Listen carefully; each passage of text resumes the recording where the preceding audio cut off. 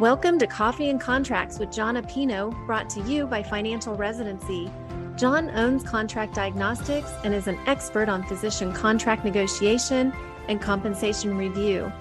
If you have an idea for a podcast or a question you would like for him to answer on one of his shows, please email podcast@financialresidency.com. Now grab your cup of Java and get ready for Coffee and Contracts with John Apino. Hey, everybody, it's John again. I had another question on W-2 and 1099s, and a lot of them were the same or similar question. It's, should there be a difference between the pay? And then the question, this one was the same. Should there be a difference in pay? But also, can you convert from one to the other? How easy is that? The quick answer to should there be a difference in pay? Absolutely. A 1099 independent contractor does not have benefits in most situations. So it's important to understand that those are going to cost you more money. You typically have to file taxes on a quarterly basis.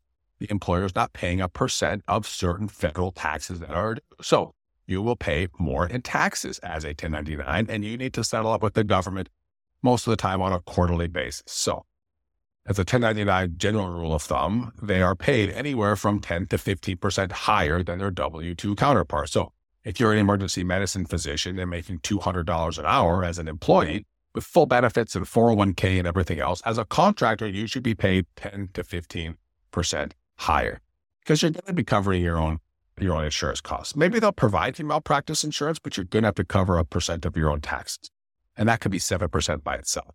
So it's important to understand the pay differences are important. How can you go from one to the other? The answer is, of course. It just depends on how it's set up. So the employer has some rules and regulations with what they'll have to do, and I'm sure that they'll be aware of what those are. The government right now has not done too much cracking down on 1099 contractors. I think that's coming. They've been talking about it coming since the pandemic, when a lot of people went to independent contractor, because a lot of people want flexibility with expenses. A lot of people want flexibility with tax structure.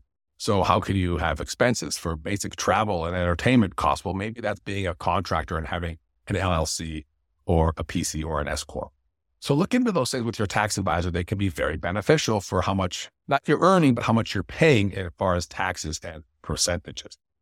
But it's not as easy to switch from one to the other as it is back and forth, especially with the rules that the government might look for. I mean, if you're sitting there working 40 hours as a W-2 and you shift to a 1099 and you have the same schedule, working the same amount, and you're paid the same or even more, the employer may think this is not a contracted position. This is an employed position.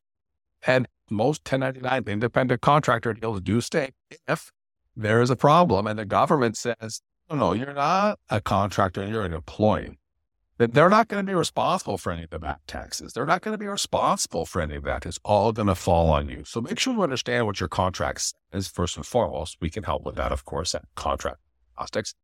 But number two, figure out what makes the most sense for you and your situation. Figure out if the employer would offer or the company, I should say, would offer an employed situation or a 1099 independent contractor situation, because one might be better for you than the other. Is it easy to go back and forth? It's not. There's some rules or some regulations, and the employer should be looking out for those things and leading you in the right path. But if you have any questions on independent contractor jobs or W-2 jobs, of course, reach out to us. We're always here at Contract Diagnostics. You can pick up the phone and talk to a real person or chat online with somebody who works here, not some Autobot that's chatting with you and you're frustrated with trying to get the answers. I know I've recently done that with a couple of different online companies, and it's not fun. So give us a call, chat with us. We're here at Contract Diagnostics, and we'd love to connect.